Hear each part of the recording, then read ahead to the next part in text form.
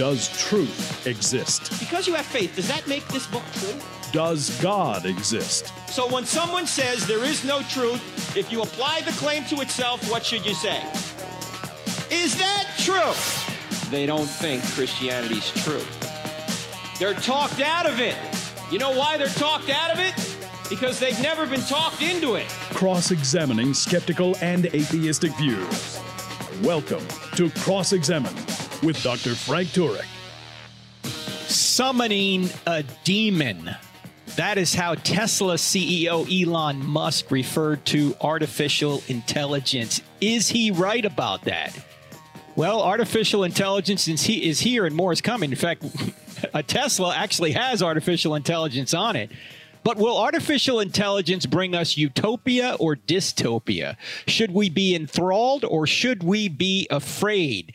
What is artificial intelligence? How is it being used, and how will it be used if it continues? Will these machines ever become conscious? We see it in the movies. Is that possible? Well, our friend, the great Dr. John Lennox from Oxford University, who's been on this program many times before, one of our favorite guests, has written a provocative new book on artificial intelligence. And check out the title. The title is 2084. What does that make you think of? Yeah, 1984. Well, this book is called 2084. It's just off the presses. And John is my guest for the entire program today. Most of you know who John Lennox is. He's debated Richard Dawkins. He's written several wonderful books, including Gunning for God and 7 Days That Divide the World, among many others. And this new book is called 2084. John is coming to us from Oxford, England, still in lockdown. John, how are you today? I'm very well, thank you. But as you say, we're still in lockdown. How are you? I'm doing wonderful. And yesterday, I saw you on a live stream that we rebroadcast with Justin Brierley of Unbelievable. That was a wonderful program. You talked a little bit about AI. You took a number of questions. That broadcast is still on our Facebook page. And John, you've been doing a lot of interviews lately. How many have you done in the past few months? Oh, over 100. You're amazing. and it seems like you're coming out with a new book every couple of months. I mean, we did a Hope One live stream a couple of months ago on Where is God in the Coronavirus World? And now you've got this book on AI. Why did you decide to write a book on AI, on artificial intelligence? There were a number of reasons for doing that.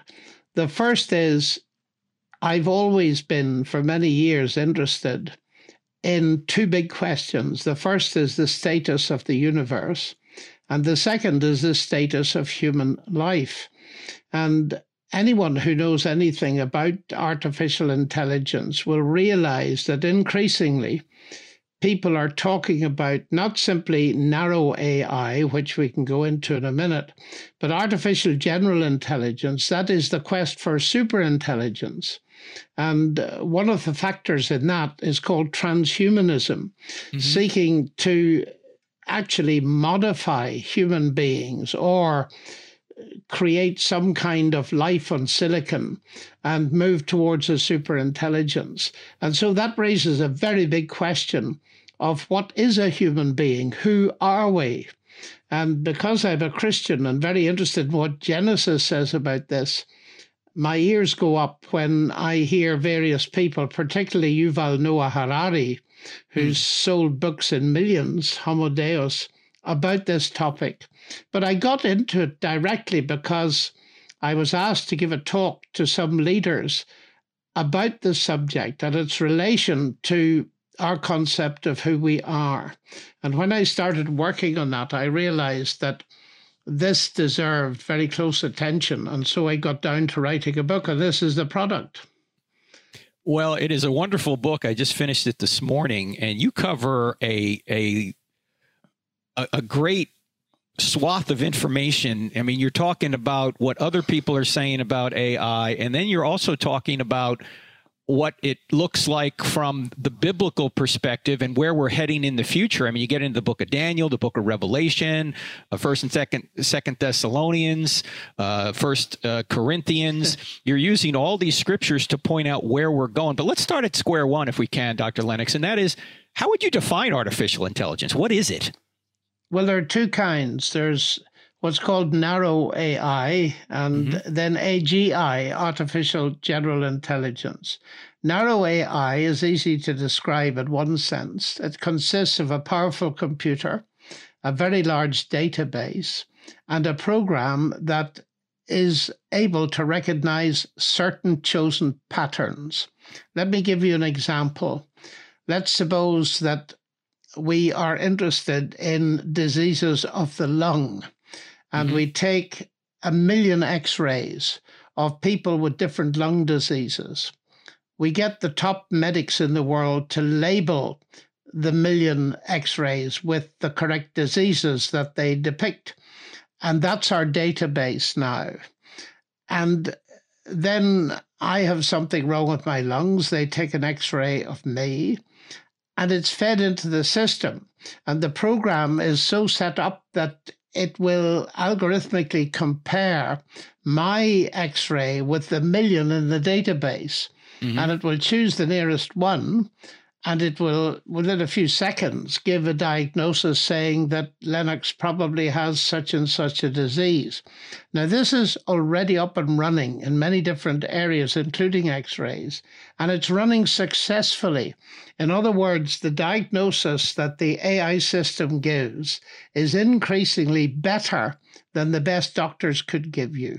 And of course, this is going to be an enormously helpful tool because not every hospital has got access to people of top quality in all these fields, but they can use an AI system to do that.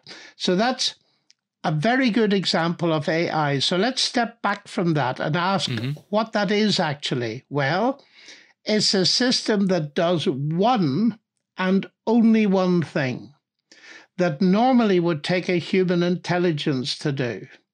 But the system is not itself intelligent. That's why it's called artificial intelligence. It only looks as if it's intelligent. There is intelligence behind it. That is the intelligence of the engineers who designed the system and the programmers who wrote the program and the doctors who made the diagnoses. So artificial intelligence is not real intelligence. And that's a problem, of course, because once you use the word intelligent of a system or a robot, then people begin to think, well, it actually is intelligent, but it isn't. Well, you talk a little bit, well, not a little bit, quite a bit about consciousness in the book 2084. What is consciousness? And are there people out there who actually think machine can become conscious? Well, this is now moving on to artificial general intelligence. And here, the transhumanist agenda is to try to create a super intelligence, either by enhancing existing human beings through bioengineering, drugs, and all the rest of it, or by creating some kind of artificial life, not based on organic material, but based possibly on silicon. And hence we hear talk of uploading human brains onto silicon and therefore conquering the big problem of death. Now, the question that you've asked is, well, is such a thing likely to be conscious? My response to that is to face your other question, which is, what is consciousness? And the answer to that is that nobody has the faintest idea what consciousness is. We just have to be conscious to think about it, though. Yeah, well, indeed you do. But the point is, this is the biggest barrier in the face of all this hyped up technology that we're going to make conscious robots and all the rest of it. Until someone tells me exactly what consciousness is and how you reproduce it, I'm going to be extremely skeptical of that agenda. We just don't know. But then, of course, people will say, well, perhaps we can simulate consciousness. In other words, we can get a system to behave as if it were conscious when it isn't really. We're talking to the wonderful John Lennox, the professor from Oxford University of Mathematics, also has a degree in philosophy. We're talking about his new book, 2084, about artificial intelligence, and we have a lot more intelligence we'd like to share right after the break, so don't go away. I'm Frank Turek. We're back in just 2 minutes with Dr. Lennox. Friends, can you help me with something? Can you go up to iTunes or wherever you listen to this podcast and give us a 5-star review? Why? It will help more people see this podcast and therefore then hear it. So if you could help us out there, I'd greatly appreciate it. Welcome back to I Don't Have Enough Faith to Be an Atheist with Frank Turek on the American Family Radio Network. My guest is Dr. John Lennox from Oxford University, author of many wonderful books. And by the way, on a lot of video on his YouTube channel or his website, johnlennox.org. He's also been on video recently with Justin Brierley of Unbelievable. Some of that video you can see on our website. Our Facebook page, crossexamine.org. And if you do a search on YouTube for Dr. John Lennox, you'll find many wonderful presentations that he's done, debates he's had with people like Christopher Hitchens and Richard Dawkins and Lawrence Krauss and many others. Today, we're talking about AI, artificial intelligence, and his new book, 2084. And by the way, John, I thought I heard you say that it was actually a debate opponent, Peter Atkins, that gave you that title. Is that true? It is absolutely true that we were going to debate on opposite sides of the God question. And we discussed what we were writing. And when I told him what I was writing, he said, I've got a great title for you. And I have used it and acknowledged him in the book. Yes, it's a great title, 2084, for those of you that know about 1984, which is about where we are in America anyway here, maybe the UK as well.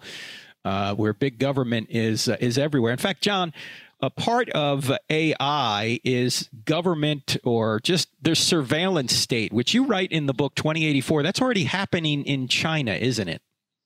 Oh, it's happening everywhere. Mm-hmm. The whole question here is the AI systems are facial recognition technologies. And you can see a plus side to those. Police can recognize terrorists or criminals in a crowd and so on. But the problem is that these surveillance technologies, which are now becoming very advanced, can be used to control an entire population. And it would appear that that's happening in Xinjiang in China among the Uyghurs. And they are being monitored to such an extent it's practically unbelievable. And as a result, if you step out of line and deviate from the norms that are set by the state, you find yourself in a re-education camp and losing your culture and maybe even your language as well. And there was a chilling article in Time magazine about this that I referred to in the book. And the Chinese writer said at the end that the West needs to look out because all the technologies that are being used in China are available in the West. The only difference is they haven't yet all been brought under the control of a totalitarian central government, but they're all there. And it was very interesting to me that the very next day after reading about this, I heard a senior police officer in our country saying that's exactly what we need. So this creates vast ethical problems. And there are similar surveillance problems, which may not always be video, although they may be, who knows, arising from our smartphones, because they are trackers. And here we are, millions of us, if not billions, wearing these things voluntarily and giving a vast amount of information, which becomes the AI database. And you will know this if you buy a book on Amazon. A few days later, you may get a pop-up saying people that bought that book will buy this book. But what we don't realize is that there's what Zsuzsanna Zuboff, who's an expert from MIT, calls surveillance capitalism. All the extra information that these things are harvesting. They may be listening to what you say. They may even be watching you, all your purchases, your habits, the people you meet, and so on. This information is being sold on without your permission. Right. And this is a very serious infringement of individual rights and privacy. And so AI, even the narrow AI systems about which I'm talking at the moment, that work, that actually work now. They're not futuristic. They're working, even though it was the book 1984 that predicted them. Big Brother is watching you. And we need to think about the ethics. And Frank, the problem is that technology expands and develops far more rapidly than ethical considerations do. And that's why a number of people, serious people, are worried by the direction all this is taking. Even some atheists are worried about it as... certainly. Elon Certainly, Musk. Ethical considerations are not confined to any group. Mm-hmm. Although you do write in the book that there are many atheists behind AI. What are their goals, John? What I read you talking about some of them think they can abolish death, that death is just a technical problem. That's one of the things. What are some other goals that they want to accomplish? Yes. Well, now we're turning to the artificial general intelligence, what's called the transhumanist program. And the big name in writing about this is not a technology person at all. He's a historian, Yuval Noah Harari from Israel. And he's written 2 best-selling books, Sapiens and Homo Deus. And Sapiens is essentially about the past. And Homo Deus, its name means the God-man, or the man who is God, is talking about the transhumanist project. What is that project? Well, as you say, firstly, Harari believes death is now simply a technical problem, and we'll get very soon a technical solution, which will mean that although you can die, you won't have to die. So that's the first thing.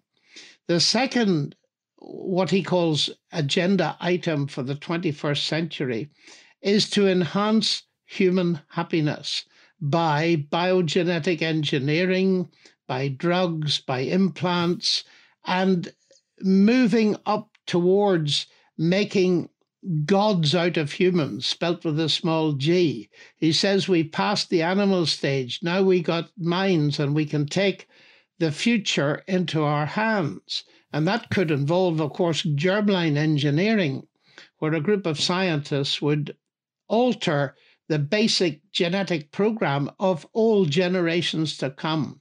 And that concerns me greatly. C.S. Lewis saw it in the 1940s, the danger of that.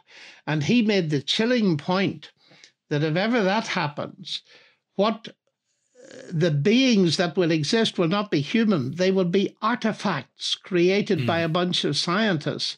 And therefore, he says that the final triumph of science will be the abolition of man. And that's where I think it's very important that the Christian voice is heard as to what humans really are, made in the image of God. John, they, as atheists, and many of them are atheists, as you mentioned, although not all of them, they're advocating AI or even AGI. They want to build a utopia, but they have no moral standard by which to get there. They claim that, say, evolution provides us with our moral sentiments. Why does that assertion not provide a basis for objective morality, that evolution gives us our moral sentiments? Well, utopia will never be built if you try to bypass the fallenness and the sin that's in human nature. There have been many quests in the past, very crude quests, Hitler's Germany, Stalin's Russia, and so on, to re-engineer human beings and develop a super race.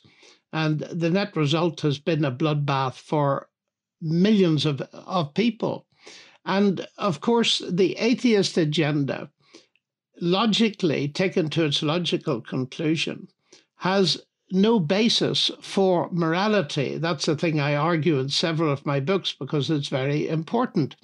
And Richard Dawkins puts the bleak atheist position very clearly when he says the universe is just as you'd expect it to be if at bottom there's no good, no evil, no justice. DNA just is, and we dance to its music. So there's a bleak and bitter determinism.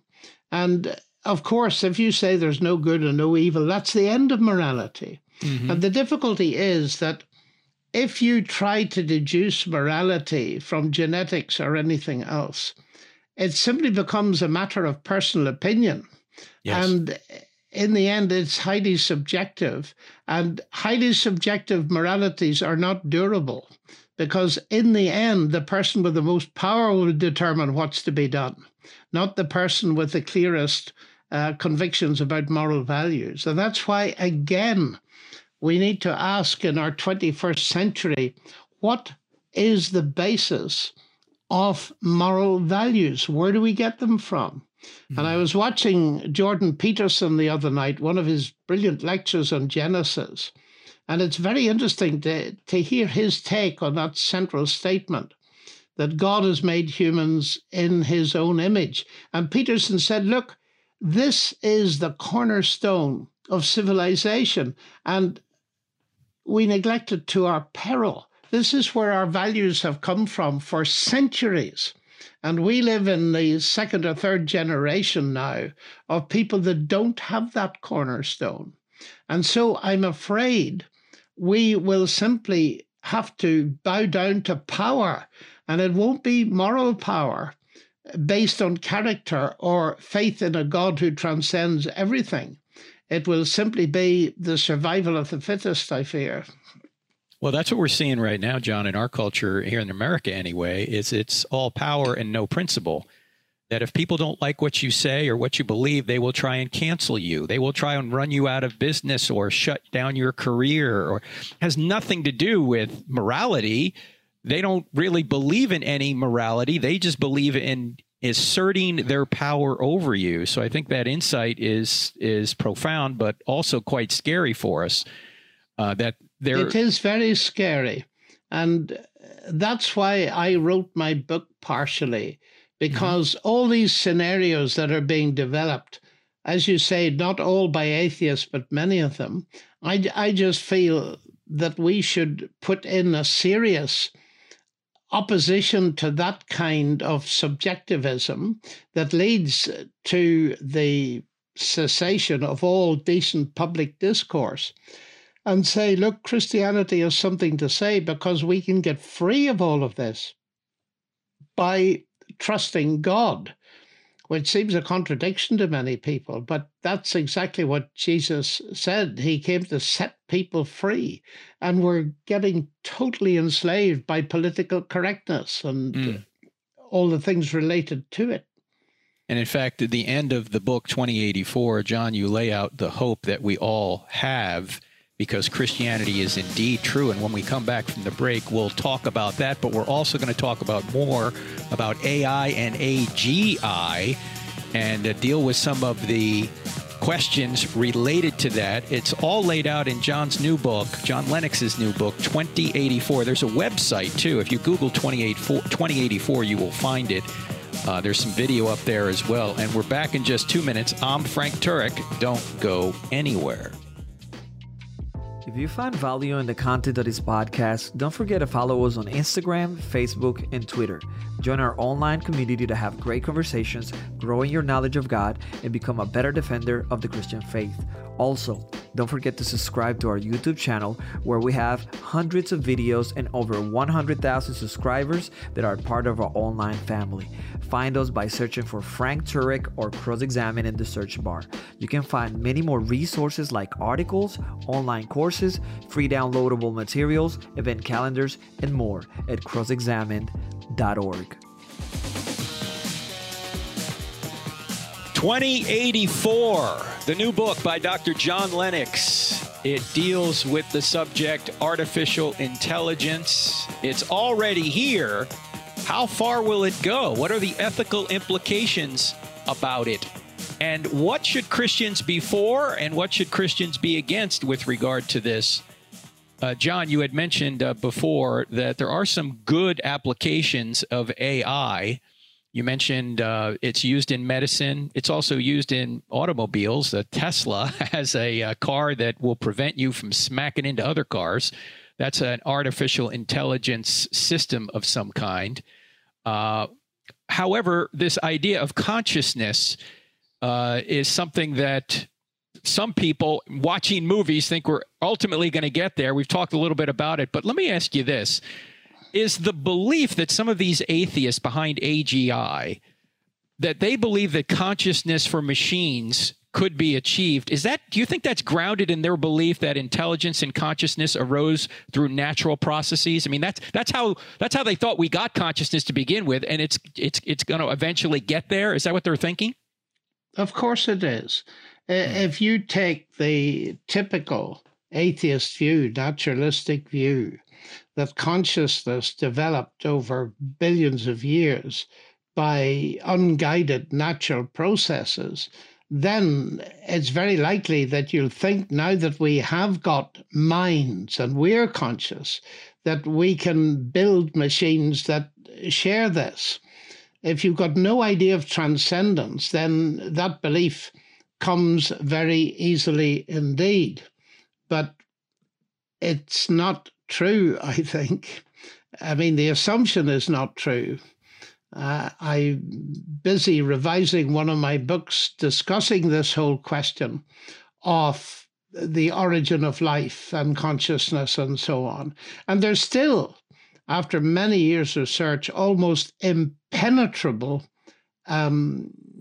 issues that we've no idea what consciousness is or how it came about. Well, there's only two possibilities. Either we're run completely by the laws of physics or we're not. And you have pointed this out. In fact, you and C.S. Lewis have made the argument that naturalism, which is the assertion that only physical things exist, that naturalism undercuts reason, it undercuts intelligence, and it undercuts science itself. So contrary to popular opinion, atheism is actually at odds with reason, science. It's not Christianity. Can you unpack that or why that is, John? Well, talking about the consciousness thing, it's quite interesting because Harari talks about this. Mm-hmm. And he points out, and we need to put the balance against what you said a moment or two ago, that many people who research into AI, they don't bother with consciousness. Why? Because their AI systems are allowing them to create simulated intelligence that isn't conscious, and that appears to be sufficient for their purposes. Now, how far that's going to go, I just don't know, but it's an interesting idea. And what I say in the book is that when God created human beings in his image, he linked intelligence and consciousness together in one being. And this AI attempt may be to separate consciousness from simulated intelligence. And of course, that's exactly what a narrow AI machine like my X-rays is. It's not actually intelligent. It simulates intelligence. And it's not conscious. The doctors are conscious, but the machine is not. Now, go ahead. Oh, no, I was just going to say that consciousness and intelligence lead me certainly to think that there's a non-material aspect to human beings. Now, if that is true, if mind is not matter and transcends it, then, of course, neither consciousness nor intelligence can be created in a real sense based on material. Mm-hmm. And yet the assumption of materialism is that they can be. But that is just forgetting that any AI system involves digital technology, information technology. And information is not material.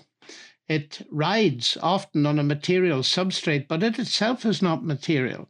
So that, for me, really sounds the death knell on any idea that you're going to simply create something immaterial, that is consciousness, and thinking based on a material substrate. In fact, we John, are a huge mystery.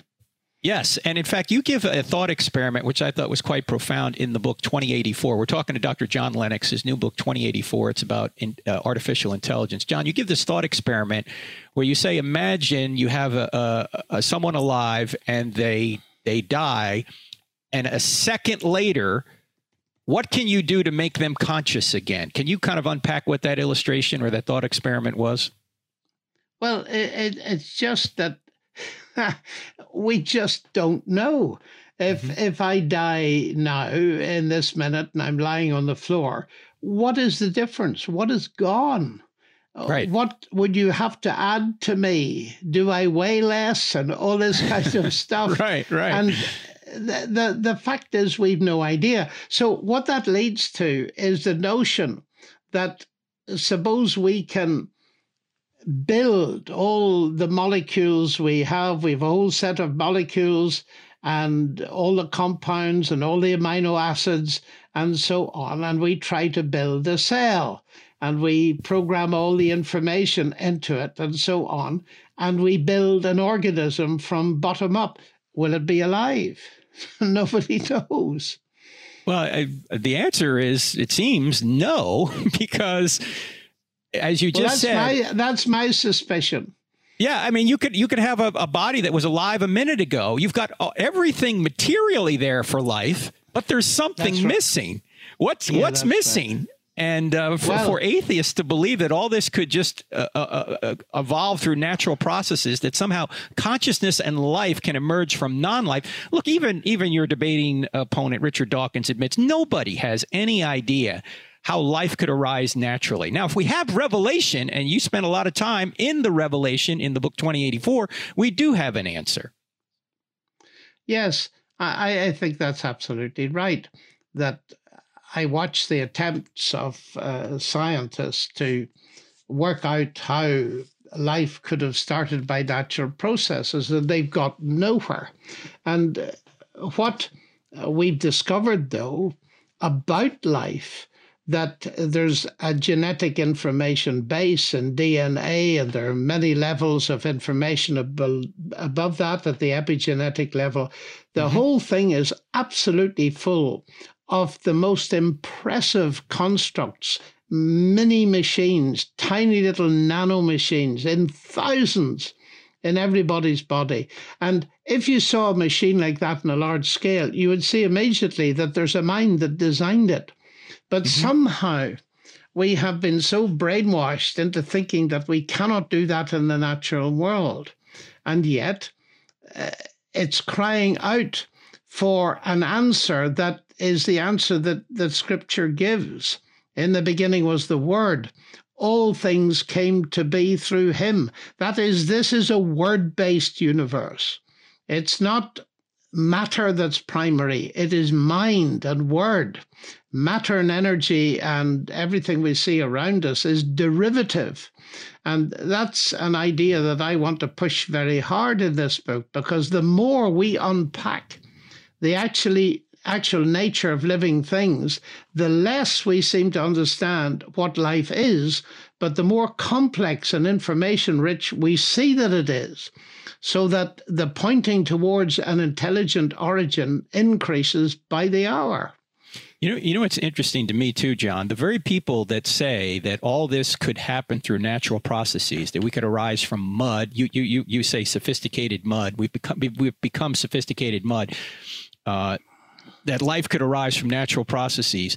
These are the same people who don't believe in intelligent design, yet they are using their own intelligence to try and create artificial life. I mean, why try and create AI? Why not just wait for it to occur naturally? Don't they? Well, of course. Don't they see the contradiction here? Well, I don't think they see the contradiction, but it is rather ironic. And of course, their idea is that, well, we got there by natural processes. So if we take our own genetic structure in hand, we're going to do much better. We're going to enhance humanity very rapidly. And that's a very worrying thing. The quest to be gods is not an innocent thing. It is the original problem of humanity. And Genesis describes that brilliantly, where the temptation came that if you take the forbidden fruit and disobey God, you will be as gods. And the quest against the lie, so to speak. The lie is that God wants to suppress humanity. He doesn't want them to flourish. So the only way you can flourish is to become an atheist and deny God. That's absolutely false. But that lie is so deeply implanted in human beings today, it's still there, that they feel we must emancipate ourselves from any God concepts and we will create gods out of ourselves. That's Harari's view very clearly. And I'm afraid it will lead to disaster. Well, John, actually, he seems to acknowledge this, because you write on page 194 of the book 2084. This is a quote from the end of Harari's book. He says, despite the astonishing things that humans are capable of doing, we remain unsure of our goals and we seem as disconnected as ever. We have advanced from canoes to galleys to steamships to space shuttles, but nobody knows where we're going. We are more powerful than ever before, but have very little idea what to do with that power. Worse still, humans seem to be more irresponsible than ever. Self-made gods with only the laws of physics to keep us company. We are accountable to no one. We are consequently wreaking havoc on our fellow animals and on the surrounding ecosystem, seeking little more than our own comfort and amusement, yet never finding satisfaction. Is there anything more dangerous than dissatisfied and irresponsible gods who don't know what they want? He, unquote. He actually understands this, John. He does seem to have this kind of a double think. Yeah. Part of the book, now that was his first book, Sapiens. Okay. In his second book, he seems to be much more positive in a way, although still with that caveat that self-made gods is the way that we have to go. Well, we're going to get away from self-made gods in the final segment and talk about the real God and what God says about all this and where are we heading? What does this have to do with, say, the book of Daniel and even the book of Revelation? Is there a connection between AGI and the book of Revelation? Possibly. You're not going to want to miss this from Dr. John Lennox, so don't go away. I'm Frank Turek. We're back in 2 minutes. Friends, Frank Turek here. I Don't Have Enough Faith to Be an Atheist is a listener-supported radio program and podcast. So if you like what you hear here, would you consider donating to crossexamined.org? 100% of your donations go to ministry, 0% to buildings. We're completely virtual. So if you can help us out, we greatly appreciate it. Thank you so much. We're back with the wise and wonderful Dr. John Lennox from Oxford University. His new book, 2084, must reading as we progress into the future. We may actually be regressing into the future, but that book will help you decipher what truth from error and help you decipher what is ethical and what isn't with regard to AI. And let me start, before we get into some of the scriptures on this, John, in our last segment here, I just want to ask you one key question here. Why have all the attempts to build a godless utopia failed? And why have they actually created dystopias? Well, because they try to bypass morality. And they have no solution to the sin question. And therefore, they end up by creating the worst criminals the world has ever seen. And until we take that on board, we're always going to go the same way. And as we look through history, the idea of humans becoming gods, it's not new. It happened in the time of ancient Babylon. It happened in the Roman Empire, where the Caesars behaved like gods. And it has happened in relatively modern times. Ceausescu had himself worshipped as a god, and some of the world leaders have had hymns sung to them, all this kind of thing. It's still endemic. That human pride that's reaching for the heavens like the Tower of Babel. And if you simply base life on technology and what we can do, but try to bypass any moral issues, then of course you're building on sand and the whole edifice comes crumbling down, but it usually crushes millions of people as it topples. Let's talk about the last segment of your book here, Dr. Lennox. Last few chapters, you're really bringing a lot of scripture to bear on this AI or AGI question. And one thing you mentioned is you write that in his prophecy, Daniel shows us that the attempt to eliminate God will eventually lead not to freedom, but to intense oppression. What prophecy are you referring to? And this comes from page 219 of your book. Well, what I'm thinking about here is the fact that Scripture, very interestingly, does come up with scenarios of the future. And Daniel and the book of Revelation and the book of Thessalonians are related to one another. Now, it would take a very long time to go into details, but if we focus on the title of Harari's book, Homo Deus, then we see that in the plain, straightforward text of Paul's Thessalonians, he talks about the future. And he says there will arise a man of lawlessness who is worshipped as God. Now, that's very much a scenario that one can recognize because, and what I try to do in the book, if I explain that, I think your listeners will understand what we're doing. Max Tegmark is a very well-known physicist, and he has written a book in which he sets up the possible scenarios of developing a superintelligence. Some of them are benevolent, a superintelligence that loves human beings and is controlled by them and gives them a wonderful future. Other Homo Deuses, superintelligences, are the exact opposite. They're tyrannical. Some of them keep a few humans around as pets and destroy the rest, or others of them simply destroy human beings as absolutely useless. And my main argument is this. It's to say, look, if serious thinkers are today taking Tegmark's, for example, scenarios seriously, I would like to suggest that we have another look at a scenario that we rarely discuss, which is introduced step by step in the Bible, because the Bible warns us in the book of Daniel, and it's got very interesting imagery. We're talking here about Homo Deus, the man who is God, but Daniel pictures empires and world leaders under the imagery of wild beasts, some of them less wild than others, but wild beasts, and talks about various of these beasts that arise in the future. And the book of Revelation picks up that kind of imagery. And the particular reference is Revelation 12 and 13. And it talks about a horrific beast with 7 heads and 10 horns that's given immense power and universal authority by the devil.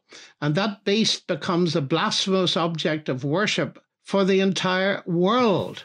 Now, if you look at that, it sounds almost incredible, but the world is being prepared for it because we've had similar things in the past, as I've said, with the Babylonian emperors, with the Caesars, and with some leaders in modern times.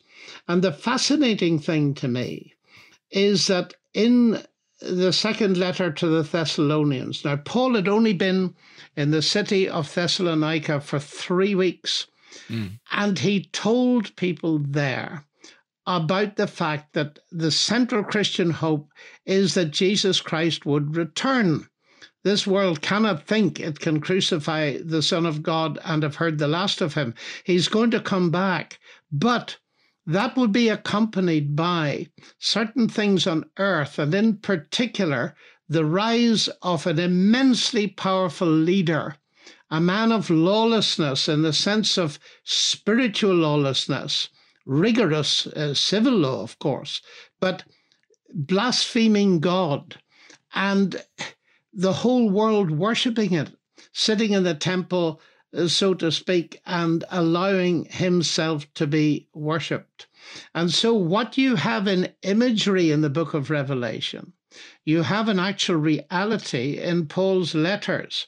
And it's very important to say this, that many Christians, when they read these kind of things in Revelation, say, but this is just metaphor. But just a moment, it's not a question of just metaphor, because metaphor, as C.S. Lewis points out, is always used to stand for something real. Absolutely. And the beasts in the book of Revelation stand for something real. And in fact, we're told explicitly what the reality is. It's a human being. So what we get is this pretty grim scenario where a human being claims to be God and allows itself to be worshipped. This is man becoming God. And of course, the answer to it that I want to explain is that Christianity says the exact opposite. It says that God has become man in Jesus Christ to give us the hope through trusting him of becoming his children and entering his family and receiving eternal life. And therefore, the conquest of death that Harari talks about has already been achieved. Let me put it this way. There is a super intelligent human in existence. His name is Jesus Christ. And he has overcome death. And so death has already been overcome. These transhumanist people are just too late and they've got the wrong solution. Isn't it amazing, John? I love that insight that you just gave, that men want to become God, but God actually condescends to become a man to save us. And that is a wonderful insight. And it's in the book 2084, ladies and gentlemen. That's why you need to get the book. John, we just have a few minutes to go, but I do want to ask you this. How much do you think AGI could possibly be have something to do with the beast, the image of the beast? Is that possible? Because you seem to mention that a little bit in the book. Well, I mention it so that people can think about it, because it appears, and what Revelation says, I'm not claiming I understand it all, but you get an image that is made of the beast, so that the image of the beast, and I'm quoting now, might even speak and might cause those who would not worship the image of the beast to be slain. And also it causes all, both small and great, both rich and poor, both free and slave, to be marked on the right hand of the forehead, so that no one can buy or sell unless he has the mark that is the name of the beast or the number of its name. Now, the chilling thing about that is we're already seeing this. The control that will be held over people, whether they have recognition of our eyes or something else, it'll be connected with our credit cards, and so there'll be complete financial control. Now, that's already happening in a way in China at the moment with the social credit system, where you're given so many points and you can gain more by good behavior, and you lose points by bad behavior, and suddenly you get your credit card blocked and you can't travel. This kind of economic control that the Bible predicts here is something we need to take seriously, because we can see the seeds of it all around us.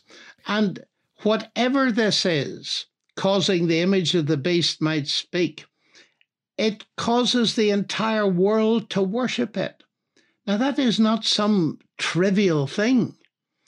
There appears to be a very sinister supernatural dimension to it as well. And I'm simply trying to encourage people to see that actually Scripture has something to say about it. And it's something that is credible because of what we already know and see in the world today. Well, the book is called 2084. The author is my guest today, Dr. John Lennox of Oxford University. And there's so much that we couldn't cover in this interview that you really need to get the book. And John, I know there are some applications of AI that Christians ought to be for, but there are also some that we ought to be against. And you unpack a little bit of that more in the book. Certainly, we have to be aware. We have to have our eyes open. We have to be prayerful. And we have to alert our friends and neighbors, believers and unbelievers, that the Bible has a lot to say about what's going on. So, John, thank you so much for being on the program today and writing this new book, 2084. Well, it's my pleasure. And I encourage young Christians that are scientifically minded to get into this stuff. Because we need people that are working on the good side of it who will help explain it to others who may be fearful of it. But thank you for inviting me on. Oh, the wonderful John Lennox. Always great having you on, sir. JohnLennox.org, Lennox, and the book is 2084. You need to get it. Please do. I'm Frank Turek. I'll see you here next week, Lord willing. God bless. See you. If you benefit from this podcast, help others find it. Just go to iTunes or any other podcast service you might be using to listen and leave us a 5-star rating on the I Don't Have Enough Faith to Be an Atheist podcast with Dr. Frank Turek. It will take you less than 5 seconds. You can also help a lot by leaving us a positive review for others to see. This podcast is available on iTunes, Spotify, Google Play, Stitcher, TuneIn, and many other audio content delivery apps. Thank you and God bless.